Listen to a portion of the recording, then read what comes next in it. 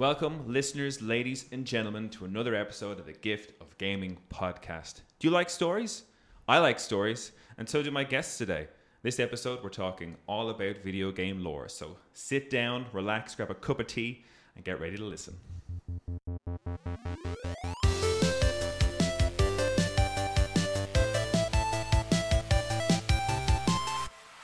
All right, it's me, it's your host. Forever and always, I'm never leaving this chair. You'll have to peel me out of it. It's me, Darren Wade, and today I'm joined by the lore seekers themselves, the guys who love to talk about stories, Colm Nolan. Colm.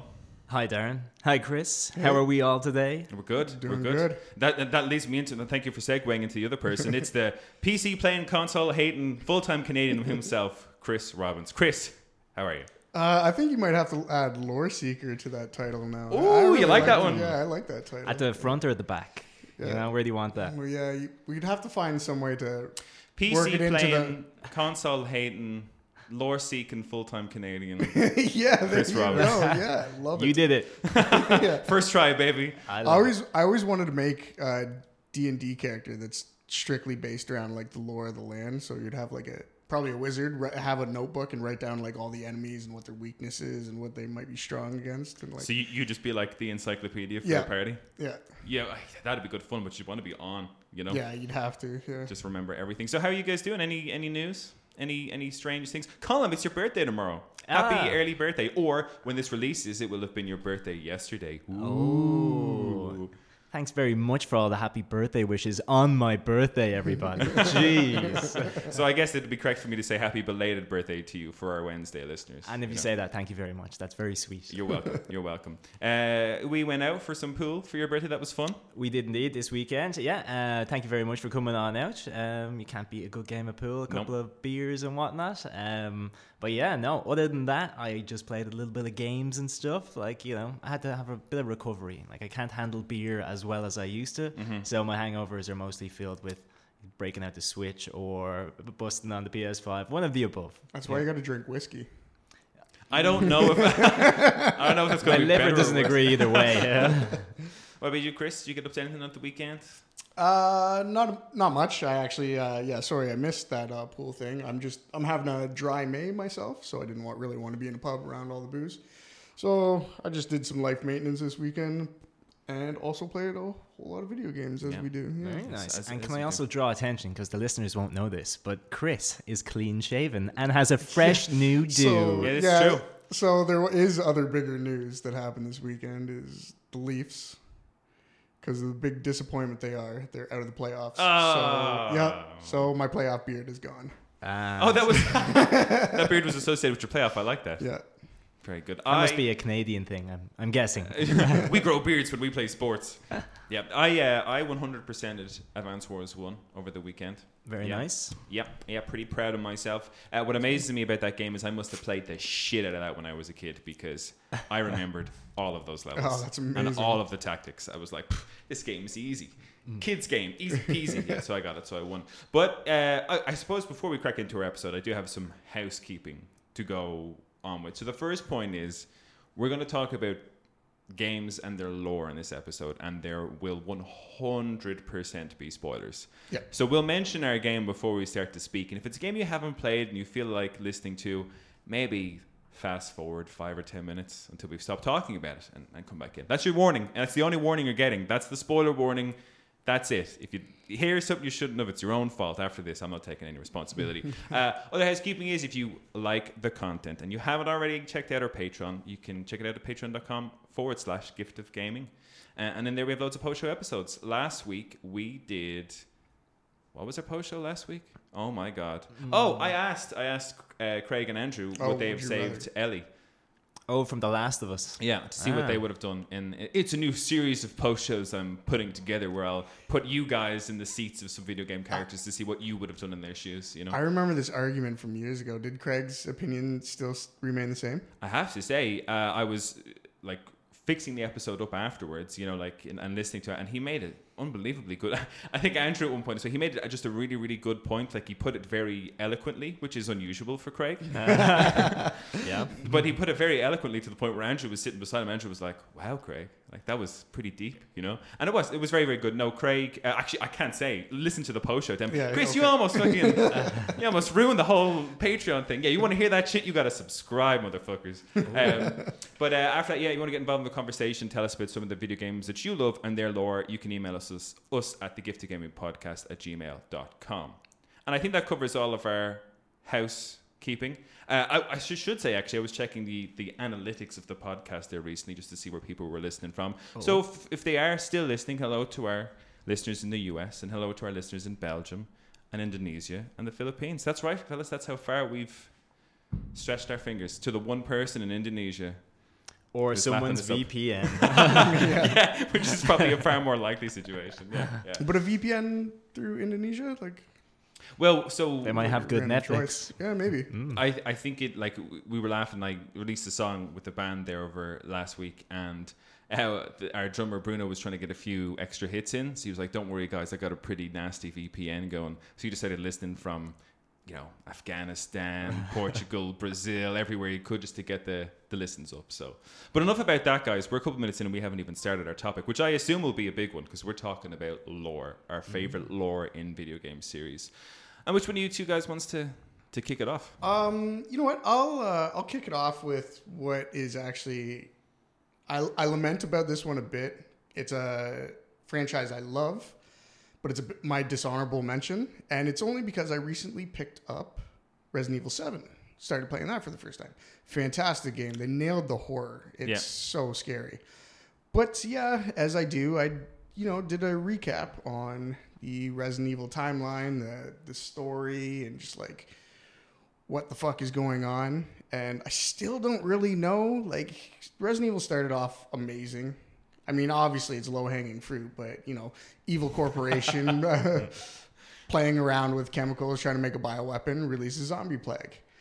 I don't think it ever had to go past that, because they eventually introduced like parasites that would infect people. And don't get me wrong, the Los Plagos, something there. Yeah, exactly. Which was Resident Evil 4, which is one great. of the best games. Yeah. But did it need to be parasites? And how does this tie into the story? And it's those were used to develop the virus at some point. And I'm just like, why? Why can't Leon and Chris just be some sort of part of some sort of elite tactical group that goes and handles these sort of supernatural situations? Does it all have to be tied into Umbrella? Can't we just have other bad guys? And the ties can be so weak at times. So weak. Because there's so many Resident Evil games out there. I think I might have mentioned it before, but I went over to see my brother in London a couple of times, and he had these kind of arcade Resident Evil games that would have come out. The rail shooters? Yes. Oh, yeah. Oh, I actually enjoyed that. I had that for the Wii. It was Umbrella Chronicles, I think. Yes. 1 and 2.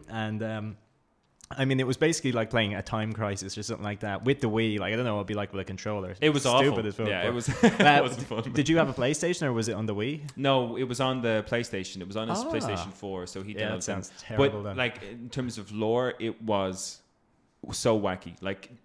At this point, I don't know how many games they have under their belts. Do you know what I mean? If 5 and 6 were at this stage by the time they made these, I'm not quite sure. But yeah, it gets wacky and stupid. And they did a particularly bad job with the Nemesis variants in that one, where it's just big bulging heart. Obviously, it's a rail shooter, so they're just shoot here. But I was just Yeah, I get you. But no, the Resident Evil definitely they have some very, very cool ideas, and they just have never capitalized on it. The series is.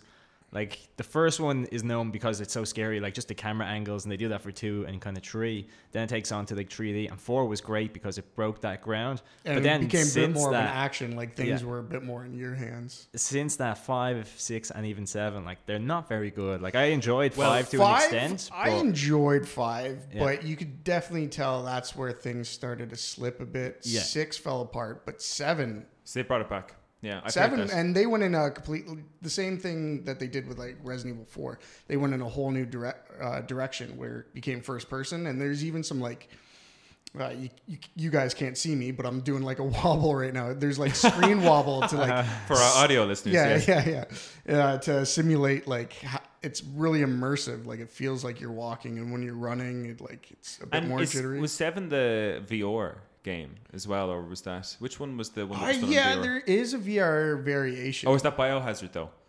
7 is Biohazard. Okay, so that was the one, the BR one, yeah. So what would be your favorite? So you said Resident Evil dishonorable in terms of you like it, but you think the lore is a bit stupid. Yeah. There's stories that they shouldn't be trying to piece together. Like it's very loose. And they made an incredible villain in Wesker, and just Wesker was amazing. But they just couldn't let him die. No, couldn't let that name die. I don't know if he died at the end of 5. I think he did, but then his son is in like 6, and it's just crap. Yeah, like, you're no Wesker. Yeah, but Wesker is a very cool character. He's in the Rift now, killing survivors. It's a Dead by Daylight reference. See, Chris is the horror expert. I need to get more horror in me. So if that's your dishonorable mention, what would be an honorable mention, or the one that you want to get into? Okay, so I'll let you guys talk a bit too, because I got a few I want to talk about, but I might as well just get this out of the way. My absolute favorite, any active listeners to this podcast would know, is the Soulsborne series, and it has a lot to do with like the delivery of the story and like the community involvement, piecing it together. I really enjoyed everything about what that series brought to the table, and not just the Soul series, obviously, because my favorite of them all is actually Bloodborne, because I'm a big H.P. Lovecraft fan, and I really liked the story and the atmosphere in that one specifically. So, but I mean, I've gone in great depth and details, and I think even Colin mentioned he might be wanting to talk about. In fairness, now I've played Dark Souls 1 and 2, and I've played Bloodborne as well. I never got to 3, and I haven't done the other. 3 is really, if you enjoyed them, 3 is really good. But honestly, everyone should at least play Dark Souls 1 just because. Yeah. Near perfect. I think I played that on the Xbox 360 and cleared that. That was a kind of proud moment as well, because it was one of those games that is frustrating, and then you just kind of learn to accept it and understand that, from the later games, like, right, this is exactly what I'm getting myself in for. So what is it about the lore in Dark Souls games that you enjoy so much? How is it actually, because I've never played them, how is it delivered in those games? So a lot of it is it's really cryptic. So you'll meet these NPCs that are just like, one is literally called the Crestfallen Warrior. So they just give you tidbits of information, but they're just super disinterested. And the other thing is, like, every time you get an item, it'll have like a description and then a little like bit of history, like where it might have come from. But that's only one of it. Like that, like the helmet will say a bit, and the armor, like the chest piece, will say a bit more. So you have to like piece it together. Oh, so like a full style of armor will have its own little piece of history in there. Yes, and it'll be talking about these like there was one in Dark Souls 2, the Frozen Warriors, and it talks about them, but you've never heard of that area. You've never heard Frozen mentioned. You've never heard an NPC talk about it, but there's like other items or like spells that'll like you'll find and it'll mention it more, or maybe you'll come across an MP, like a secret quest line, and you'll find out like he might be from that area or something. You'll get a bit more information, and then you might not have all the pieces, so then you go to Reddit. You talk to somebody who's like translated something from Japanese and just like, oh, this translation like should actually include this bit, and you're like, people are piecing it together. It's so fun. Because I think there's such a fan base, especially with the lore surrounding those the Bloodborne games, or whatever. But when the DLC was announced for Elden Ring and they gave a screenshot on it, Reddit went fucking mental about like just taking what was on that screenshot alone. Or who they thought was in the screenshot and what they thought everything in the screenshot of this thing meant. Like, people went fucking deep on that. And I was reading, like, I've never played the game before in my life, so I have no idea what the hell they were talking about. Yeah. I was like, these guys are going the deep. Absolute best content creator for Souls lore goes by the name like Vadi Vidya on YouTube. He made a 15-minute video on that picture alone. Something like 15 minutes. Just a screenshot, like. Yeah, exactly. Single screenshot. One thing as well, like in Dark Souls, I'm not sure if Bloodborne is probably a different universe, and then Sekiro and all them are probably like later or like different worlds and stuff. But I know that like with Dark Souls, like a lot of shows have kind of like taken inspiration from, or no, it's taken inspiration from like the world of Berserk. Oh, and big time. It puts like little influences in here and there. Like there's certain characters that would be from the manga or the story originally, and like it's just the shape of them, the armor style and everything like that. And I like just to have like read one and then to like play the other, you're kind of like, ooh, I'm getting the references, you know? I feel like I'm included here. And so you said the Berserk manga. Yeah. Miyazaki has openly stated that like he's drawn a lot of inspiration from the Dark Souls story and like atmosphere from Berserk. Like he's openly stated that. That's pretty cool. Yeah. So no, that's brilliant as well. I don't know. I think it's called Lodran, the world of like Lordran. Yeah. Lordran. Yeah. That's like the Dark Souls universe that focuses on 1 and 2. Well, I think that like the story doesn't really have a plot per se. Like it has like there's subtle things and stuff like that, and like he said, there's items and armor that might be like you read the description of it and it might tell you it's like this is from an ancient family of a like from generations and generations. And the whole idea is I think there's a curse on this entire realm, and what's happening is like people are just when they die they're coming back, and people are just being like constantly reborn and trying to like rekindle the flames, but like it's such a perilous journey that people keep dying. And it's kind of like the player, you could be the player. People that dropped out of this game are these people, if you get me. Like, so like they get so frustrated with the game they give up, and that's what these hollows within the game are. They're just people that have given up, lost their minds, and they lose their minds just from like having to repeat this cycle, never ending. And you're like the main character has to go through this darkness, and like you're not like you're like, maybe let's call you fresh, and then everybody else has been existing from like for generations, like just from all time, all the dead. And there's like these like massive archetypes that like kind of maybe have like thralls within these people. So like you are this fresh person that comes into this horrible realm, and you're like the chosen one. You need to go rekindle these fires, and but when you finally rekindle the main fire, wherever that is, it will basically help banish the curse and kind of retain or return prosperity to this land, and like drive out the like hollows and maybe remedy all the damage that's been done. So like, despite it never being like this is exactly what's happening, like there's no cutscenes, there's no like monologues or anything like that. It's piecemeal. The thing about that is like that's the overlaying story that you're kind of like spoon fed if you only play the game like sort of linearly, but kindling the flame like that, you'll find out if you do like all the like hidden side quests and meet the right NPCs, you'll find out that was all like a plan put in place by the gods so they could maintain their reign. And in order to actually like escape the curse, you have to like extinguish the fire and plummet the earth into darkness, and that's supposed to be the age of man. But like those are like most people wouldn't even come across that in their first playthrough. Interesting. So it's just little bits popped about the place. Lots of layers to it. And like another thing about it as well is like there's all these like very cool creatures. There's very cool like what's that area? Do you remember in the first Dark Souls anyway? Like there's these snipers that are shooting you on the rooftops. Oh, and you're like Anor Londo. Yes, that's a very cool place. Like, and then like that. Oh my god! That he was obviously one of the hates most it. difficult parts. So difficult, yeah. It killed me so many times. But so did that bridge with the snakes and the arrow that shoots across. Sen's Fortress. Yeah, I used to invade there all the time. After a while, you just learn to use the arrows on the snakes, but for the first few times, you get wrecked. And so, Colin, in terms of you, Dark Souls, is there any other games that you are a big fan of lore-wise? Yeah, absolutely. And I don't know how to like maybe begin all this, but like I would be very into like the Fallout franchise or the series.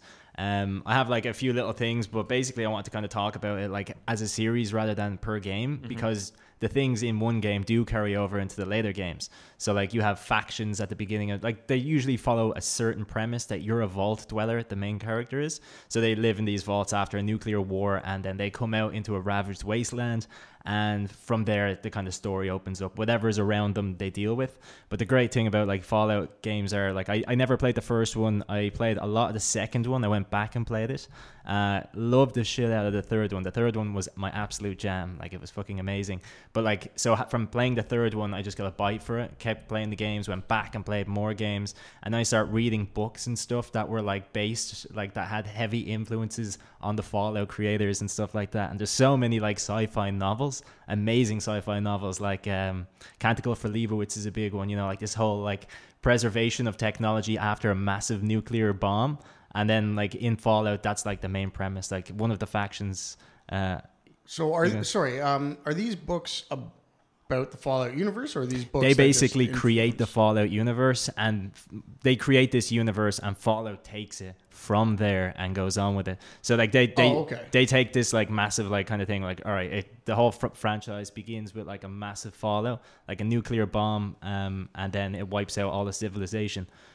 What happens then is essentially the best way to describe it is post World War II, these timelines take a divergent. So era World War II, after that, nuclear weapons, bad, don't touch them. This timeline, nuclear weapons, good, embrace it. Let's do whatever we can to like, you know, make this technology the best it can be. And then it develops into these massive cities, like nuclear powered, like fucking sentry robots or Mr. Handyman that like robots that'll clean your house and do whatever the hell you want. But then basically they also start making these fucking, it's called the FED, which is like a fucking forced evolutionary virus. And they start testing this on people. And basically they're creating super soldiers.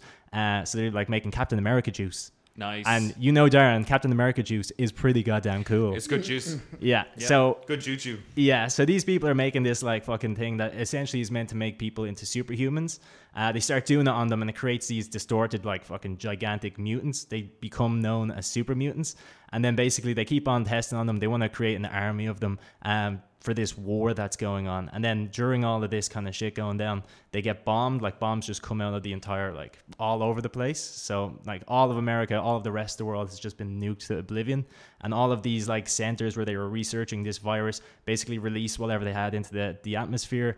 Animals that they had tested on get exposed to the virus. So there's creatures in the Fallout universe that are fucking amazing. Like they're terrifying. Like the main one that comes to mind when I say that is a Deathclaw. Oh, Yes. Deathclaw. Yeah. Deathclaw, and basically they're just these fucking geckos that got experimented with, and they are so terrifying in the game. Like if you come across one, you are fucked. And in Fallout 3, I vividly remember coming out of the like settlement, the vault. Like the very first thing that happened is I went to walk across. Like it's not a far journey. It's like a 1 minute walk in the game. And I had to just walk to this town called Megaton. And while I was walking there, a fucking Deathclaw spawned and just destroyed me. And it auto-saved there.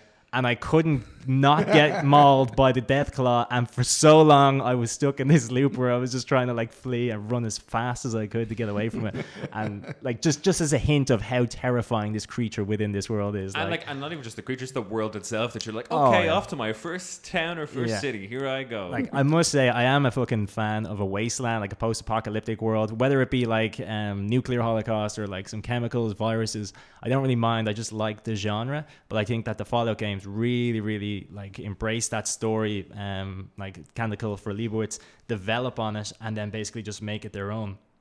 I think the main creator of it as well was like a guy, Brian Fargo, who in like the 80s, he made a game called Wasteland, which I'm also a massive fan of. Both of them are like, you know, made by the same person and just have gone on since then. So essentially just a wasteland-based RPG style thing where consequences, your actions take effect, and you can like side with factions or you can like go at your own. And the factions in the world are also really fucking cool. Like there's the Brotherhood of Steel, who are these guys that go around these power suits, and they're just like miniguns, everything. Like they got like airships, and they also come from this novel, like where like they're basically people that hoard technology and prevent maybe other people using this technology for like negative uses. And so basically they're like the kind of police, but they're kind of shifty as well. Like they have their bad side and their good side. yeah, I mean, who's going to be like great people, after a nuclear fallout? That's it. But then you have like the baddies, let's call them, the Enclave, and they're like a kind of government agency that were doing more testing after the nuclear bombs on like people, civilians, and they're trying to get this like army of super mutants to basically like take over the wasteland and purify it. So like, you know, they're like, all right, Good intentions. Yeah, well, Imagine destroying the world and still not learning your lesson. I know, It's right? just like, you know what? If we do this again, it'll probably turn out right. and they I don't think they even like super mutants. Like they're using them, but they don't like them. So I don't understand why they're like they're making a massive army that will one day probably be their downfall. Yep. When they try to like, you know, destroy them again. It's that whole thing, two wrongs do not make a right. 2 nuclear fallouts are not going to purify your problem. 2 negatives Not make usually, it positive, though. But that is one main thing about it. Mathematician Chris over here, Yeah. he's got us covered.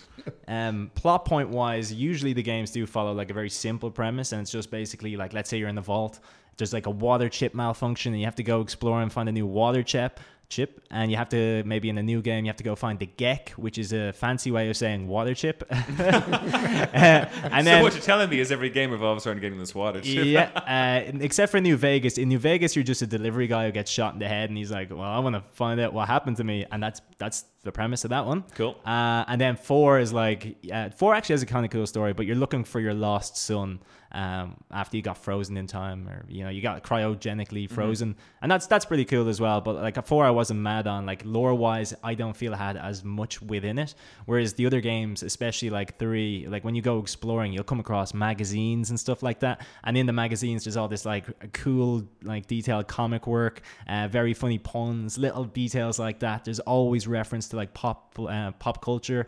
Like there's always like these tunnel snakes who are just these Elvis impersonators and shit like that. So like, and so is that like, because one of the things I'm always interested in, when, like, especially when we thought of this topic, I was like, how is the lore delivered in a game? Like, how do you get to know? So obviously, like the armor thing from from the Bloodborne series, whatever. So how is it delivered in Fallout? Is it just through these kind of magazine things, conversations? No, not through magazines. No, that's just like additional thing to world building. Now, in terms of like how the plot point comes across, like you would definitely be kind of looking at like main quests and whatnot. But essentially, you have the choice in many of the stories to whether side with the Brotherhood of Steel, who are trying to destroy the Enclave, and then you can side with the Enclave if for some reason you want to be an asshole and ruin the world. So like, no matter what you decide, you'll still get the same lore. Like the same people stand for the same principles, and there's these like factions that are against each other and will like do whatever they can to fight each other. You're just like Clint Eastwood in the movie where 2 factions are trying to fight, and you can pit them against each other. You can join one, you can do whatever you want.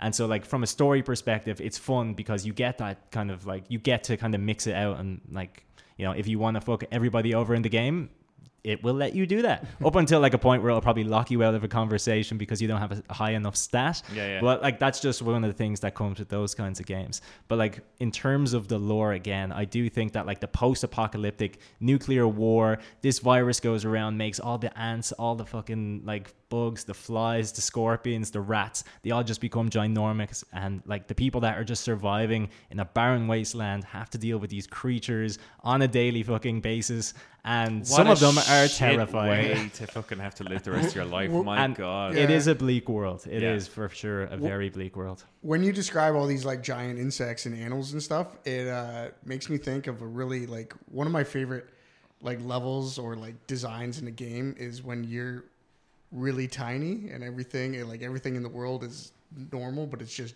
gigantic.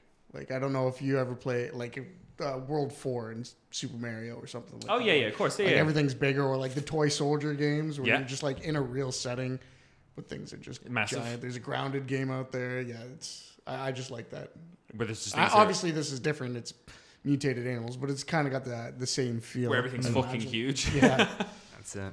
So I think, for me anyway, that's why I would enjoy this lore, is because it kind of develops on a horrible post-apocalyptic world. And as I already said, I'm a big fan of sci-fi and that style. So for me, it's like an expansion on books that I really enjoy. And I'm just like, yes, I get to be in this awful world and then turn it off and snuggle up in a nice warm bed. And pray that no one pushes the nuke button. Exactly. In my real world. Interesting you should pick kind of post-apocalyptic world, because the one I wanted to talk about is entirely based on that.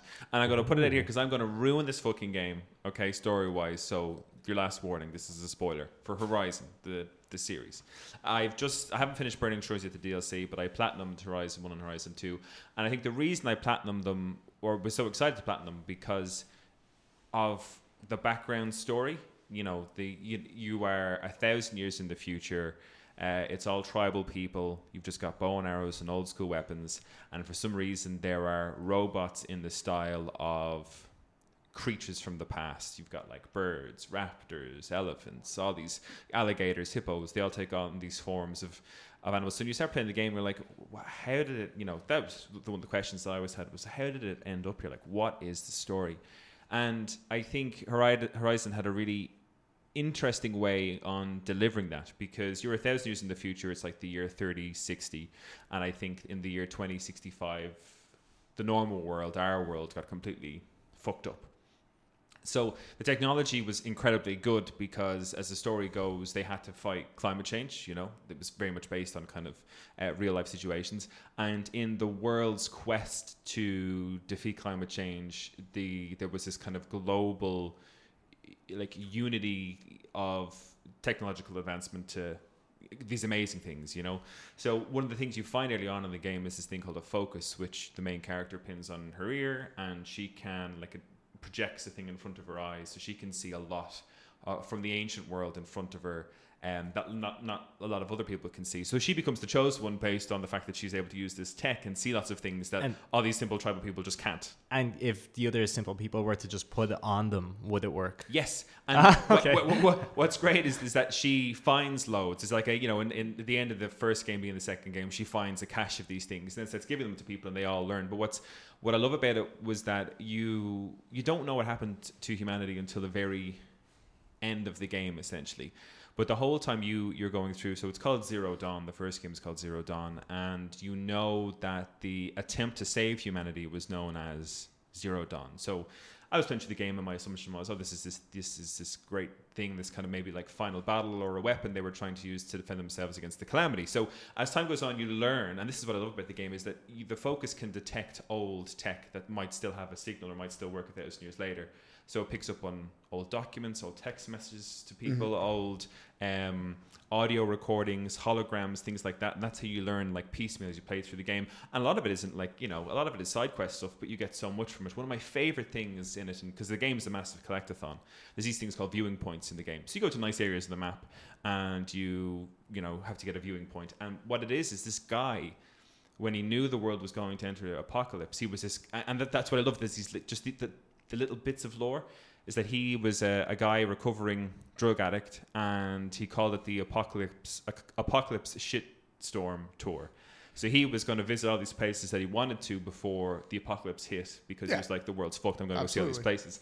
What's very cool is he left a little piece of tech in every viewing spot that he went to with a little message from himself being like, day 7 of the apocalypse tour or whatever, and he takes a picture of whatever he was at.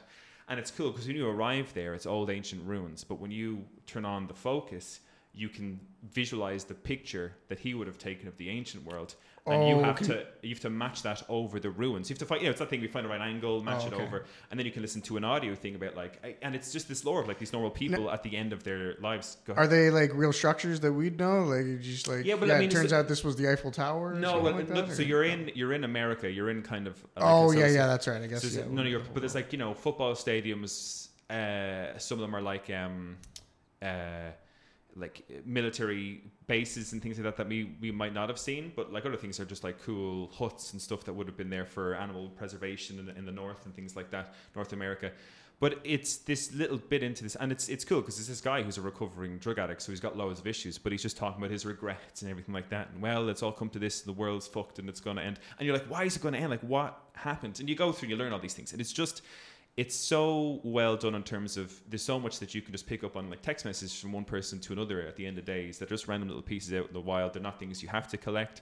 But there's so much you learn about it. One of my favorite pieces is towards the end of the game, the first game, you come to this structure where you believe that Zero Dawn was created. And you're like, okay, well, here it is. Here's what they were trying to do to save humanity. So what basically happened is you learn that through the technology developed from climate change, they fixed climate change, the world was restoring itself, and the guy in charge of that big tech, this guy called Ted Farrow, decided he'd move that technology into private military. So shit's going to go wrong.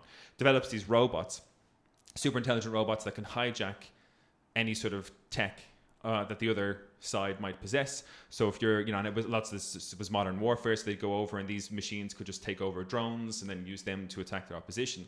And then they wouldn't use normal fuel, they would use biofuel. So they would take from wherever they were, just like landmass, and just use it to turn into biofuel and keep going. So they were non-stop.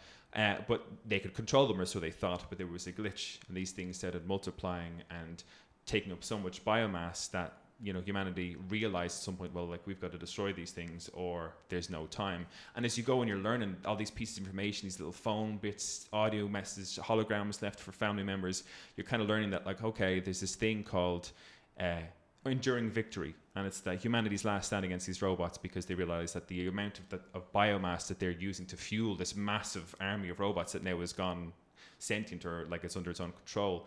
They need to be able to stop this. So you learn this thing called enduring victory. You're like, oh, this must have been humanity's last stand. And the coolest thing about it is you go into this the final area, and you're listening to holograms and you're reading things from files, because it's everything. This is where the base was, so all the tech is here for you to scan and read, and like read documents and listen to audio things and watch holograms. And like the big twist with it at the end is that you have a hologram of like the Army General, the acting Army General of the United States. And he's like, so if you've come here, or if you've selected here, we've selected you, you're a scientist of renown. So people who went to this place were kind of kidnapped scientists from around the world to come here. And he's like, you're here to help us with Project Zero Dawn. Now, what you would have heard is our project called Enduring Victory. Enduring Victory is a lie. And you're like, what the hell? So Zero Dawn was this thing where they knew they only had 15 months left until 0 day, essentially. So humanity, there was no hope. It was over. So Enduring Victory was this thing that, like, you know, the propaganda to be like, hey, this big push, this one last push, and we can beat the robots. But they were just sacrificing humanity to give time to these scientists to develop this thing called Zero Dawn. And all it was at the end of the game that you realize is that they were never going to win. They were just building this tech and this AI system that would terraform the Earth like hundreds of years later, and then through like cloning facilities or whatever else would birth new humans, so that sometime in the future they would go ahead and learn. But the way it's given to you, and like there's so much, I mean, I could go like super deep into it, because, you know, in the latest game they've got this group called, or like this whole tribe who worship the gods, or their whole phrase is on the wings of the 10, and they, you know, the way they portray it is like, oh, these flying gods of the past, and you realize that it was this regiment of like Air Force, you know, like of the Air Force essentially, who were some of the greatest pilots of their time, who gave their last hours to like try and destroy huge, you know, groups of robots and stuff like that, and drop nuclear weapons on them to give time to create Zero Dawn. But these tribe people think that he was like these flying gods. But you have the text, you know, it's like, no, it's just fucking bunch of individuals who were. But it's how those things are sold to you. You're like, God, these guys, who the fuck are the 10? And you go to a museum, like an old museum with all this old tech, and you're listening to all the audio points. Like, it's just all they do is like love these guys who flew in like fucking jets, like, you know, destroying things. And is it like their church, or do they even know about it? You know. So they were, and it's cool because they were discovering like these old holograms were working for like the normal people in this old museum that was completely destroyed, but some of it still survives. But all these old holograms still worked, but only a section of the recording was played. So they only heard of like the wings of the 10, which was like a phrase that this group used to do before they went out to war. But like these guys treat it as a god, so a whole religion forms over That's pretty dope. Yeah. Can I ask you a question? Oh, sorry. Go ahead. Can I ask you a quick one just about that as well? Like, so in the plot point, you were saying that the Zero Dawn was basically to create like a terraforming thing that will like give life to humans again in the future. Yes. Are you? What's the main character's name? Aloy. Is Aloy from that, or is she a survivor? So Aloy, interestingly enough, is, and like, you know, I would recommend anybody to play it because the lore of the story is very, very cool. But Aloy is essentially, she's a clone of one of the scientists who, the main scientist behind Zero Dawn was this person called Elizabeth Sobeck. And you realize that they took some of her DNA to clone her in the hopes that that person would come back and be super smart. And the whole thing was Zero Dawn didn't work the way it was meant to. There was a malfunction in the 100 years that it was dormant, in that there was meant to be this, like, you know, kids would be born and they would be cared for by robots and they reach a certain age, and then they would look after the next line of kids, and all the while they put them through a school, and the school was literally these focuses. So kids would put these focus things in, and it would tell them everything about the ancient past and how they could learn from their mistakes. But as it turned out, your man Ted Farrow, who created the robots, who essentially ended all humanity, he was a super like narcissistic fella who couldn't live with the fact that he would be known for all time as the guy who destroyed humanity. So he, you know, before this thing was released, he killed the last of the scientists, you know, in secret, and removed that from the system, so nobody could learn. Like, all of the stuff for humanity was lost. There's no way people could learn from the mistakes. Not all the information was there, but because you find this focus in an ancient ruin somewhere, Aloy is able to pick up on some of it. But it's like that. Like, there's so much stuff. It's what I love about games and lore. Essentially, is that there's so much stuff you learn about their version of our lives, our history, that you just pick up from random places in the world through holograms, documents, audio tapes, people talking to each other, just text messages from loved ones and things like that at the end of days. And like the whole time I was playing through it, it's a game I'd love to play through again without the knowledge. But it's a love, it's such a great, like the twist at the end is great, that you realize that they knew there was no hope, and the whole plan was just to save humanity 1,000 years later. Very cool. Pretty awesome. I like that idea of just like normal Air Force pilots being worshipped. I always wonder, like, if we were to end up in some sort of like apocalyptic state and there's just like remnants of humanity, like, and everything's been forgotten. And then somebody comes across like a library one day and finds like a book or like Chuck Norris. Yeah, he would be the guy. No, somebody just like comes across a book or like a comic book of like Halo, and then suddenly Master Chief becomes the new Jesus. Like, but oh my God, this guy could have saved us. But that all that kind of stuff is cool. It's like what those people without the focus, what they were able to pick up on from the ancient world, and they created entire tribes and religions and everything from. So it's a really, really cool concept. And like I says, there's like 2 games with 2 major DLCs worth of that lore and little interesting bits. Like it goes through it, like, you don't have to pay attention to it, but in the second game it talks, if you follow a document trail, it'll talk about a guy that saved Las Vegas because the climate was getting so bad it was impossible to be outside in Las Vegas. Like the roads melted, all that kind of stuff. So he, you could just listen to this thing about this guy who found out how to purify water systems, and he moved Las Vegas to underground, to like what was essentially New Vegas, but it was an underground Las Vegas that he created. And you never need to know anything. It's nothing to do with the storyline. It's just if you cared enough, you go into these places and read those documents. And, well, that's the whole point of lore, like, or just these games, because I'm not a big narrative guy, as we know, but like some games are just like, I need to know more, and I'm not going to sit here like Cyberpunk. I'm not going to read every data shard, so I'll find somebody who's like compiled all that and give me the information. Someone to do the work for me. Yeah. So, Chris, have you got any others? I do have one, and this is in a drastically different direction than Horizon. There's not much thought to this next lore or timeline and story. It's just direct and badass, and that is Doom. Doom. I fucking love Doom, and it's so just batshit crazy because he's just the guy.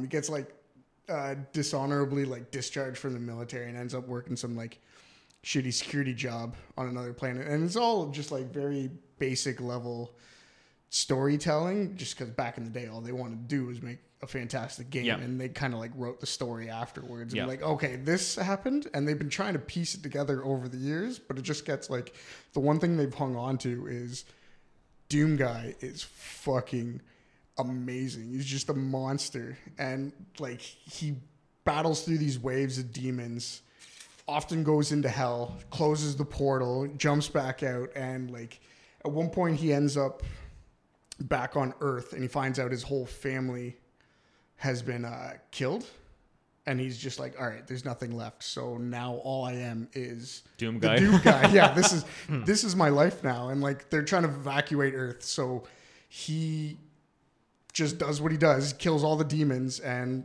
gives humanity time to escape, and he's the last remaining human on Earth.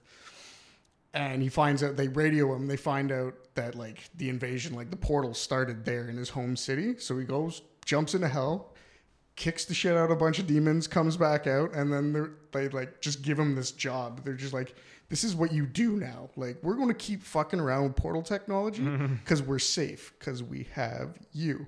And his life goes on like this, right? This is every Doom game, right? He ends up somewhere else, has to go in, close a portal. At one point, he's just like, you know what? I'm tired of this. I'm just going to stay in hell. And he does that, and he just destroys all these demons. And they actually vanquish him. Like, he's too threatening to the demons that they actually vanquish him from hell. They're just like, no, you're not allowed to be here. And I love the idea of playing as a main character who the enemy is scared of. Yeah, like, yeah, exactly. That shit's dope. No, like, this is where like that is just like the setup for when things get hilarious to me and like super fun. Is so they vanquish him. He eventually gets back in, Like he fights his way. He's like, no, you guys can't get rid of me. But over the course of the whole series, he eventually actually develops superpowers. Like I was gonna say, is he a super soldier? He eventually does by some like alien race. I mean, there's a lot of games out there, and like, I mean, they had to throw a bunch of stuff in. But like the superpower is like, the more he kills, the stronger he gets. So he's like, fuck it, I'm going back into hell, and he spends like eons and eons in hell, just like destroying demons to the point where they work him into the like foundation, the annals of history in hell. Like new generations of demons are brought up and raised by being like they're told stories from like there's when this devil born. that exists. Yeah, in hell. there's a boogeyman. There's a boogeyman out there, and eventually, sooner or later, he will come for you. And it's just the Doom guy. Like by this point, they call him the Doom Slayer. Because he's like the biggest. He is the boogeyman. He is demons Michael Myers. That's got like a Rick and Morty episode written all over it. Yeah, no, that's the funny part, because you have to assume at some point, because he was down there for hundreds and hundreds of years, right? At some point in the history of hell, there must have been like a group of tween demons sitting around a corpse fire at summer hell camp, telling horror stories about Doom the guy. Doom guy. Yeah. And he's just a human, and they can't kill him. And they eventually like just trap him because they can't do anything about him. And they lock him in this like sarcophagus and this temple. And they just like scribble all these hieroglyphics and like leave his symbol all over it and a bunch of warnings like, don't open this. Do not let him out. And it's demons we're talking about. And it's like the voice. Like I love that they're just fucking terrified of him. Like, and when you say they can't kill him, like, is it that like he does die? Like, you know, when you play the game, you'll die regularly. Like, you might just get fucked up. And I know, but every death you have is expected to not be canonical. Oh, okay, so I wasn't sure if it was like while he's in hell, you just die and you just get reborn. He's just still pissed. He's like, I'm just a raging berserker. Yes, that could be it too. No, he just doesn't die. Like even like when the alien race that imbues him with the powers find him, they were just like, well, he's an outsider, so they have this like trial. We're just like, any outsider we find, we just throw him in the pits, and they're just like gladiators, and you know they have to fight to survival. And he just kills everything they throw at him, and they're just like, okay, put him in the army right now. It's like a much more exciting Superman. That was always my thing with Superman as a hero, was that he's really boring because he's unbeatable. Oh, kryptonite, that's the only thing that can kill him. It's like I find Superman to be one of the most boring superheroes out there. I get that. But to take the twist on that and to make this guy like, you know, because everyone's like, oh, you know, all the bad guys scared of Superman. It's like, well, we've got this other guy called Doom Guy that no one can defeat, and all the fucking hell demons that you're scared of are terrified of this guy. But you play as him. I love that. Like, you know, the unbeatable mascot. That's cool. It's just bad shit. I love it so much. But there's not much story to it. It's just like. But that's enough for me, I know. Though, you know. I mean, and it's Doom. Like you're not really. You're not in it for the narrative. You're going in for the to rip and tear, guts and glory. Just to bring down the stress levels. Do you know what I mean? It's such a good game for like just relaxing. You know. Colin, you got any other? I mean, like time wise, we're running pretty heavy here, so I might give you one more if you want to pick your. Sure, I can do. I won't talk too long about it, but actually I'll give you guys the option, and this is an option for you both. Okay, so I can they're both very similar fantasy worlds. One I'd prefer kind of to talk about, and the other one I would be able to talk about because it's so vast in lore and stuff. So the one I think is vast in lore is Skyrim. Very good. Naturally, okay, we don't have to talk about it. Elder Scrolls in general. But like even just from Skyrim, you have all those factions and stuff like that. Like I don't want to go into that one specifically because the other option is the Witcher franchise, and like that bit me real hard, especially when the show came out. I read books, I read through the entire series, and I just have such an appreciation for the lore and the background of characters. Like when you play that game, you might not necessarily know who a character is, but you're kind of like, oh, they've got a relationship here. There's some kind of rapport. And then when you, like for me anyway, having read the books, it's kind of like, ooh, I'm in on this previous conversation. And I do take a little bit of like a little satisfaction from those little details. And I do enjoy lore in that sense when it's coming from a couple of different mediums. One thing that Luke always said to me was that some of the Halo books are insanely good. I was about to bring it up. Like when a game actually like interests you that much to like go out and read more stuff about read it. the actual books. Visually, it's so cool as well, It's, though. yeah. I mean, that is something special. Like I think- I did read like Halo. They weren't all good. Like Halo, not the first book, but like it's the book about the first game. Literally reads like you're playing the game. It's pretty awful. But Halo Reach. Yes, I think that's the one that Fantastic. Luke was talking about. And it's good there. I've read my fair share of Warcraft books too, and yeah. That shit's good. So, Colin, I think my choice. I'll see what Chris wants to do as well. But I would love to hear more about The Witcher. Yeah, Oh, yeah? absolutely, yeah. Oh. The moment you said you started reading the books too, it was like there's the gold medal. Yeah. Well, have you both played Witcher 2 and or 3? Oh, I've only played 3. I've Okay, only, yeah. only played 3, haven't finished it, but I'm up to date on the TV show and have read the book of short stories and then the first like 2 or 3 books in the main lovely. series. All right. Did you watch the anime show? Yeah, that was cool. That was so good. I didn't see that, it, no. In terms of like the books and stuff, like the Witchers shouldn't be that strong. I know. And then even in the show, they're his not. Igni or whatever. Yeah, it's just yeah. like a giant, just like a Kamehameha. It's It's crazy. if you haven't seen, I think it's called Something of the Wolf. Yeah, it's a funny one because I guess maybe like anime is something that my dad definitely can't get behind because he loves The Witcher, the TV show. Yeah. And then I was like, Dad, you should watch this other thing because I hadn't even seen it. And I was like, you watch this other thing on Netflix. It's just some more stuff to do with The Witcher. And I'd heard great things, which is why I recommended it. And I was like, hey, Dad, what you think about that? It's like, I didn't enjoy that very much at all. I was like, okay, fair. Well, like in this Witcher world, like you know yourselves, like it's similar to like any series. It has multiple games, but they are all in the same universe. So whatever sticks in the first game will continue on as history. You know, like it's canonical. Even with decisions, again, you can kind of change that around. But the great thing with The Witcher is it just has so many interesting properties. Like even the Witcher themselves, they're like these genetically fucking modified human beings that are like given this like drug and chemicals. Just to basically heighten their senses to make them more adept at killing and slaying monsters. Like that's their entire trait. It wasn't the main reason of the augmentation to be able to handle their potions and survive. I thought that was the whole idea behind it. Well, so they can drink that. And yeah, so everything that they drink is extremely toxic. So like if a Witcher was to drink a health potion, if he was to give it to somebody like, here, drink this health potion, that would murder them. Like they would die straight away. So yeah, everything that is done to them, like there's different levels of it. And this is what's also interesting in the books. It happens early as well. So it shouldn't be a spoiler. I don't want to go into too deep into the books because one is the show and then you also have the books. So mostly just game kind of stuff. But yeah. I hear the show's kind of fallen from grace. The second season lost me already, but third season probably won't get better. Well, I mean, I watched. So there's only 2 seasons out, right? Or is it 3? There's a third out now, and it's Henry Cavill's last season before Liam's. Is it out now? In.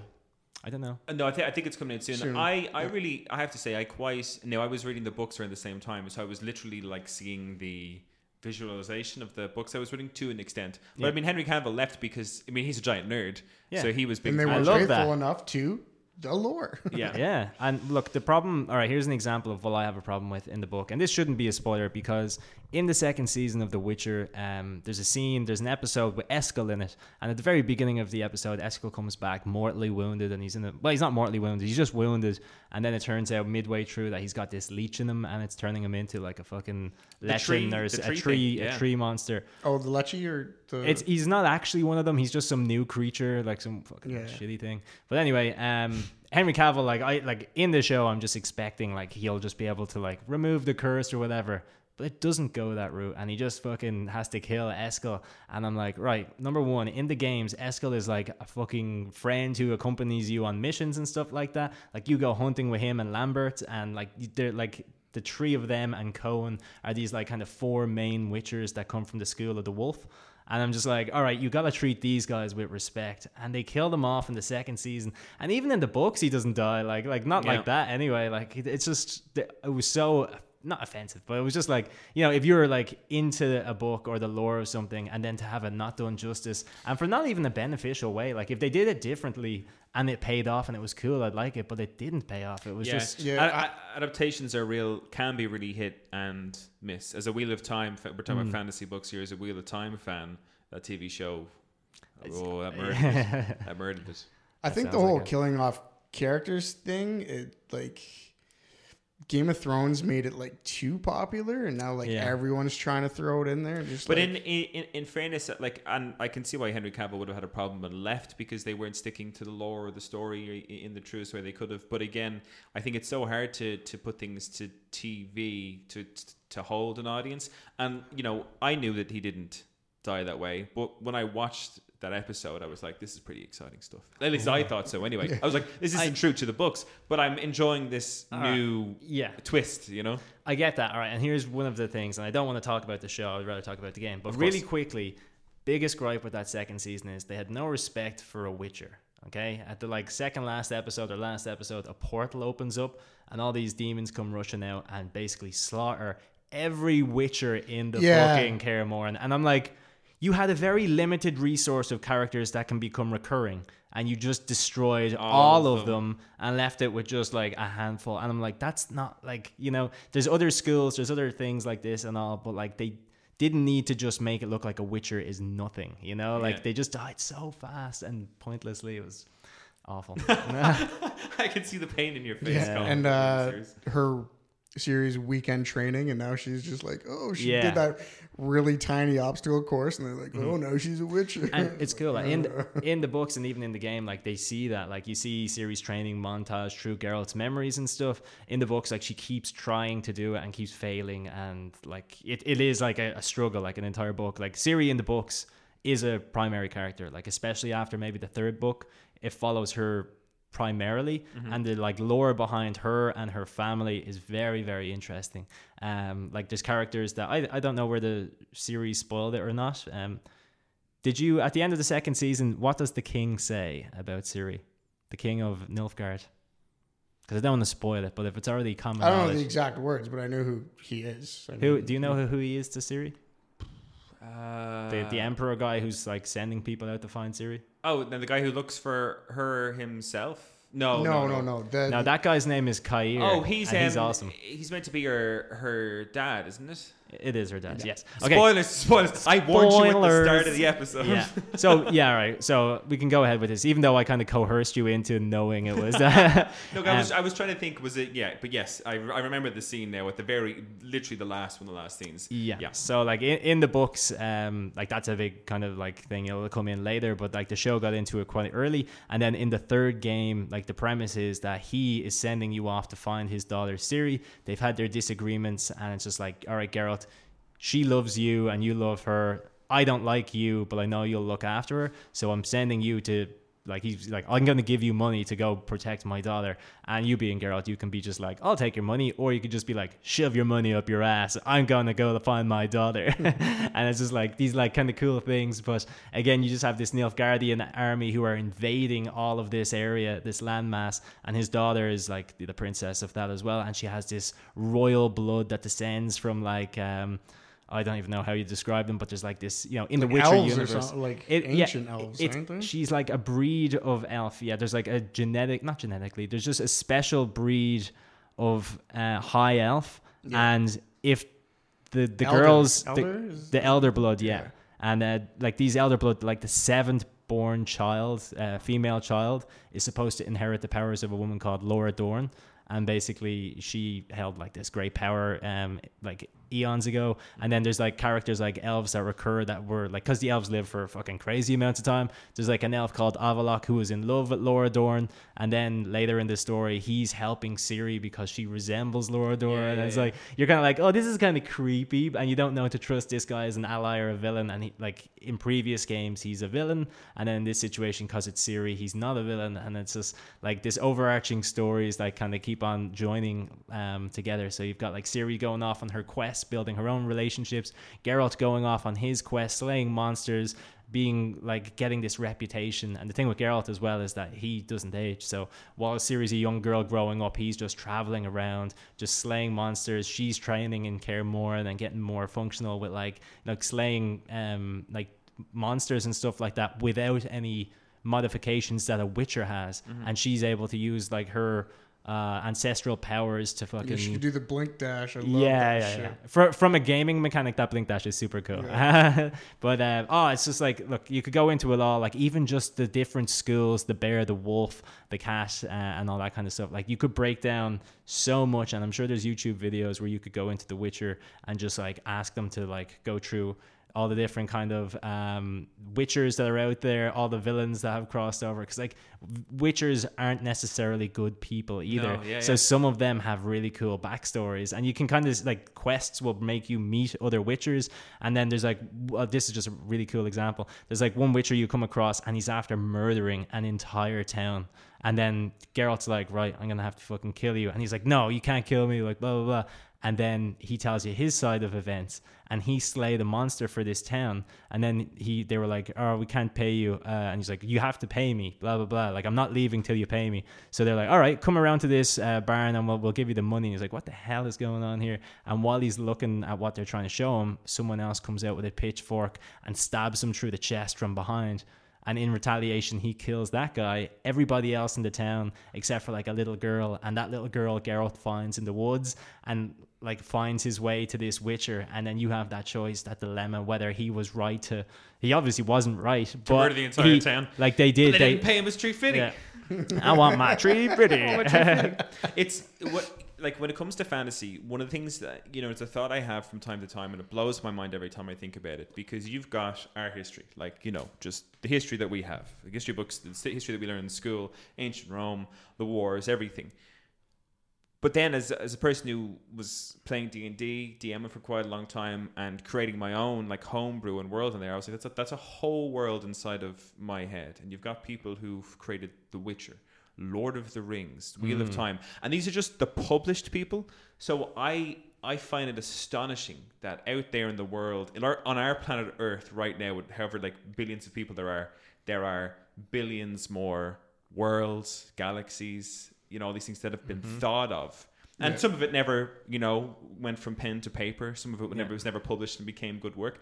But I just love like that we can sit around here at a table and talk about lore that humans have created, and there's so much of it out there. There is. And Lord of the Rings is particularly crazy because there's just like entire languages, like multiple languages, and just like all sorts of maps of the world. And like, that would be the same. Like, so like I wouldn't be a massive Star Trek fan, but like that, there's like languages that fans develop and stuff like that. Like in terms of lore, another one would be kind of like fan fiction, you know, like fan fiction. Sometimes that elevates the lore of something absolutely. or other, you know. Like I already talked about with Dark Souls. A lot of it was, you call it theory crafting, but you know that's the lines are kind of blurry between what is theory crafting and what is fan fiction. And it's and like Star Wars, some of the best stuff that was ever created in Star Wars was fan made, or just extended universe that's not canon anymore. Like the whole like Rule of Two, like Bane and all that. Like that is my favorite part. Yeah, so big fan of all that. Like I think the Star Wars like non-canon stuff now, some of that was really, really cool. Yeah. A little shout out, I don't know the name of the channel, but there's like YouTube videos that I used to go through the habit of. Yeah, like I watched a few of them with you, right? Stay up so late watching about all the different Sith Lords in the past and everything. It was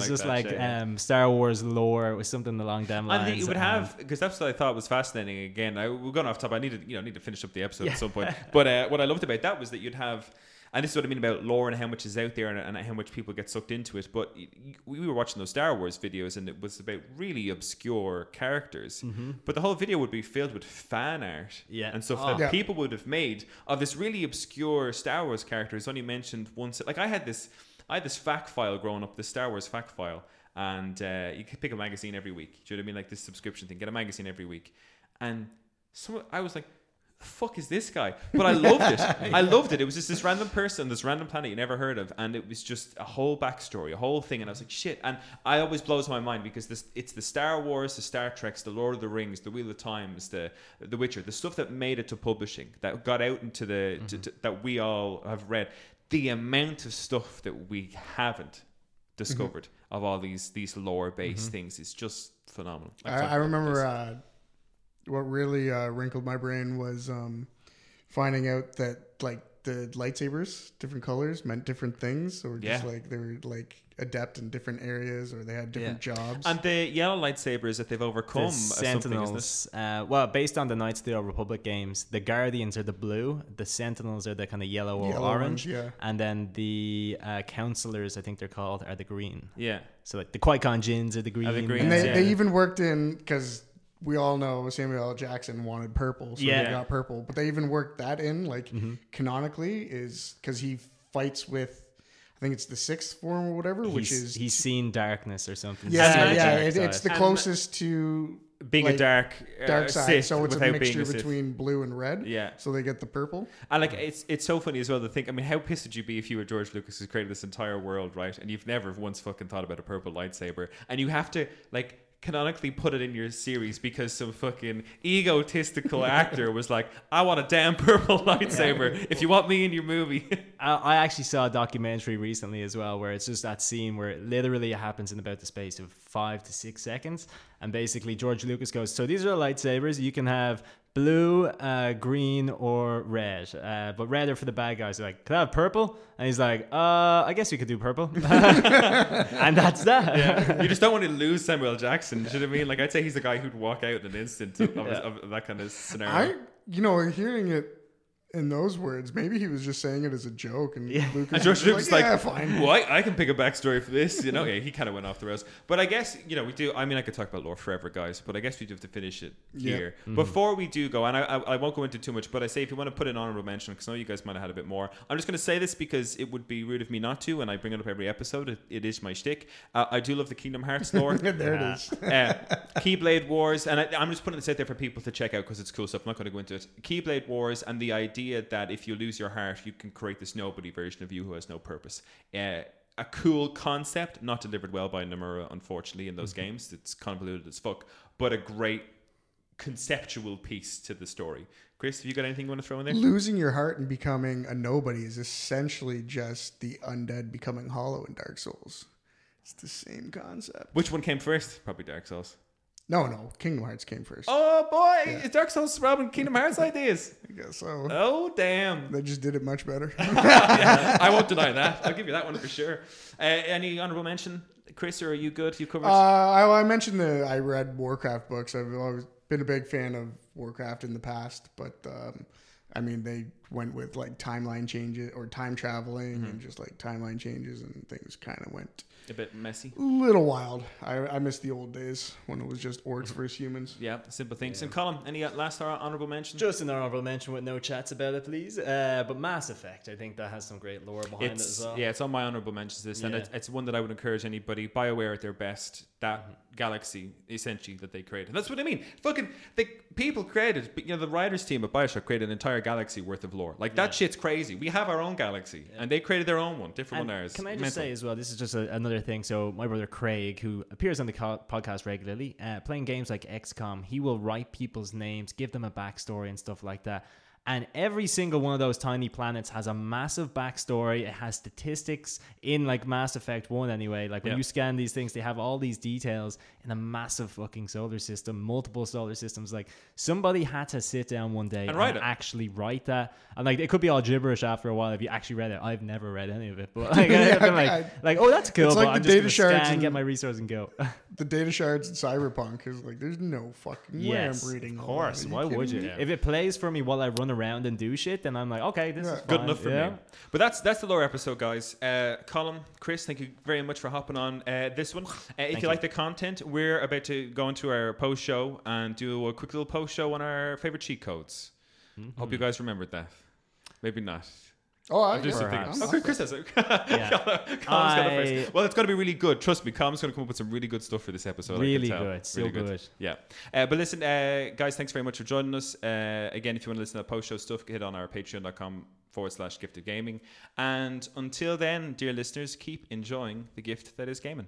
Peace out, guys. Peace out.